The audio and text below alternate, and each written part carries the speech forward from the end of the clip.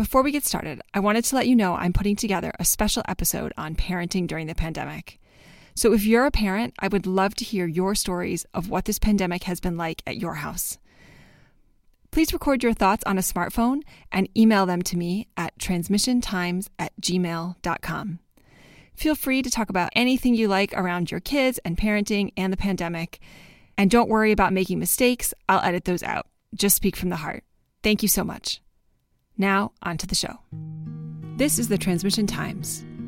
I talked to somebody the other day, and somebody she knew, her son died during this lockdown of a brain, I'm not sure how it's called. It's not a heart attack, it's when a blood vessel ruptures in your head. And he was 29, and he had this, I'm gonna call it aneurysm, and he was passed on from one hospital to the other for 7 hours because they kind of didn't know if he tested positive for corona or not, and it was bad decisions, and he died. So many people are actually dying because they don't get the medical care they need, and that's kind of messed up. Sadly, we've had a staff death in my psychiatric hospital, the only one we've had. Some part of my role is supporting staff with that, and people spoke about how losing a colleague really made it seem more real and brought things home to them. And people have spoken about work feeling like a family, and then it's like you've lost somebody in your family. Yeah, when you hear these types of stories, you remember that there are so many layers to something like this, especially something so big and global as this pandemic. It's one of the things that's so hard about right now. It's just feeling like I have no idea when this is going to end. How will we even know it ends? It feels like it's just going to peter out, and then where's the end? I mean, masks and keeping distance and quarantine. I just can only assume that all of these things are going to just be more omnipresent, at least for a few years. I bet the shadow of this pandemic will last for the rest of my lifetime anyway. Last week I finally went up to Wisconsin. It was my first time out of the city of Evanston in 3 months. That's crazy. But I went up to my favorite cafe in Lake Geneva. I thought I'd see what the deal was. First time eating out in 3 months as well. And this cafe had protocols in place, and I felt very comfortable there. And everyone was very, very aware, very careful of everything. After my meal, I went down to the lake to see what was going on. There's a beach there, and there's a path that goes all the way around the lake. And the beach was so crowded. This was on a Wednesday afternoon. Kids are going to the beach. Families are going to the beach. I get it. It's been a long 3 months, but, no one's wearing masks, so. It feels like there's less COVID-19 around, which is fabulous, and much less in my hospital, my psychiatric hospital, which is great. Unfortunately, we now have to wear even more PPE at work. So now we are going to have to wear goggles as well as masks at work, which is all very hot in this weather and really difficult for staff who have to be on the wards all day long. It's so that the hospital can run, so that if someone's identified as COVID positive, we don't then have to send all the staff home to self-isolate and shut the ward. So it seems that life is drifting into a more normal way of living again. I went to visit my family on Sunday, and more people are gathering in the park.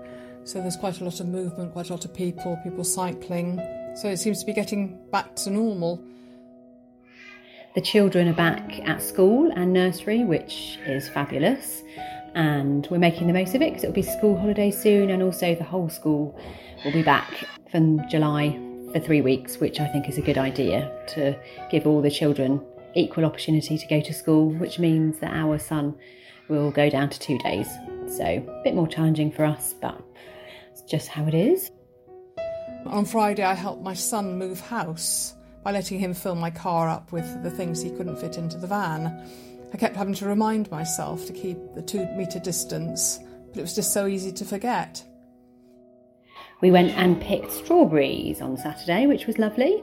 And then also a challenge because they had some playground equipment out. So it feels like getting out of lockdown is a bit tricky. You've got to still look out for those areas of potential risk or danger and think about how to manage them. The knitting project in my local village is going really well. I've got 9 knitters who are really excited about the project and developing a map of the village. They're such a talented bunch of knitters, and the buildings they're producing are just beautiful. Normally, a knitting group would meet maybe once a week, fortnight, or once a month. But of course, this hasn't been possible due to our lockdown.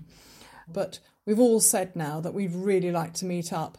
So depending on what our government has to say, I'm hoping that we might actually be able to get together to meet in a local park. And so we can have a proper discussion about where we're going next and just generally have a really good get-together and a natter. And I'll be making cake for that, that's for certain. And our focus now is thinking about holidays and what kind of holidays are possible. So we're investigating campsites. The campsite we were booked into, you have to have your own toilet, which we don't have because we were going in a tent. Other campsites are full. So that's the main focus, is having something to look forward to, really. But the back of my mind is the worry that there will be a second wave of this virus on its way soon. I do fear for my parents' health and safety. They're in the state of Wisconsin, which is a little loosier, I think, than Illinois has been. My parents have been going out several times a week to run errands and whatnot, and my mom is very good about wearing her mask and gloves, but, not everyone else is. And it's kind of where the germs come from. They come from other people. It's great. She's on top of her own thing, but her own safety is kind of determined by what others are doing. When I thought about the question, what I feared the most, one answer that came up was that nothing will change. And another answer was that I fear change itself. What I fear most about the situation right now is that a COVID-19 vaccine will become mandatory to basically live in our society. I have a child who's landed in the hospital 3 times after vaccines, and he can't have them. And the laws around this in my state have been getting really tighter and tighter, and less options for people to get an exemption. I have a gene mutation that makes it difficult for me to detox from the vaccines, from the aluminum and the mercury and the polysorbate 80 and the genetic material from other animals or from other humans. I have a hard time detoxing from all of that stuff. That is why I have chronic allergies, chronic infections, 4 autoimmune diseases, ADHD. I can't take any more vaccines. Another thing I fear is that we go back to the way things were prior to George Floyd. I know I'm going through personal awakening and feeling huge shifts in myself. I'm trying to make the most of those shifts, and it's been a pretty eye-opening process. I remember several years ago when I was first starting to ride motorcycles. I had a little Kawasaki, and there was this black girl that came down my street. She rode a bright blue Suzuki, and she'd go down to the next block and meet up with her white girlfriend, and they'd walk the dog, and they'd go past the house, and we'd say hi. And I started calling her Suzuki. She started calling me Kawasaki. I learned her name later, but we still called each other Suzuki and Kawasaki. And I remember one time I was sitting in the backyard with a neighbor who was white, and Suzuki came by. And she didn't have her friend with her. She didn't have a motorcycle, but she just waved, and then she asked something about some plants in my garden. And she kind of came into the backyard, and I was like, oh, yeah, come on in. I'm just taking a break from gardening. Offered her a seat at the table where my white neighbor and I were sitting. And as Suzuki sat down, my neighbor just got up and left. I was embarrassed and horrified that she did that. It was bizarre.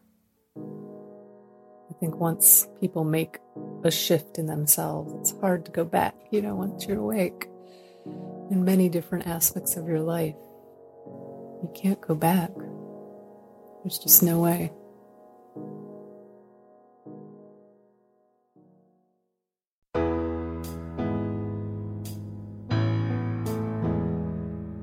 I'd like to say a huge thank you to Catherine, Megan, Sue, Diane, Sandy, and Christina, whose voices are coming to you from Maine, California, Arizona, Illinois, the UK, and Romania.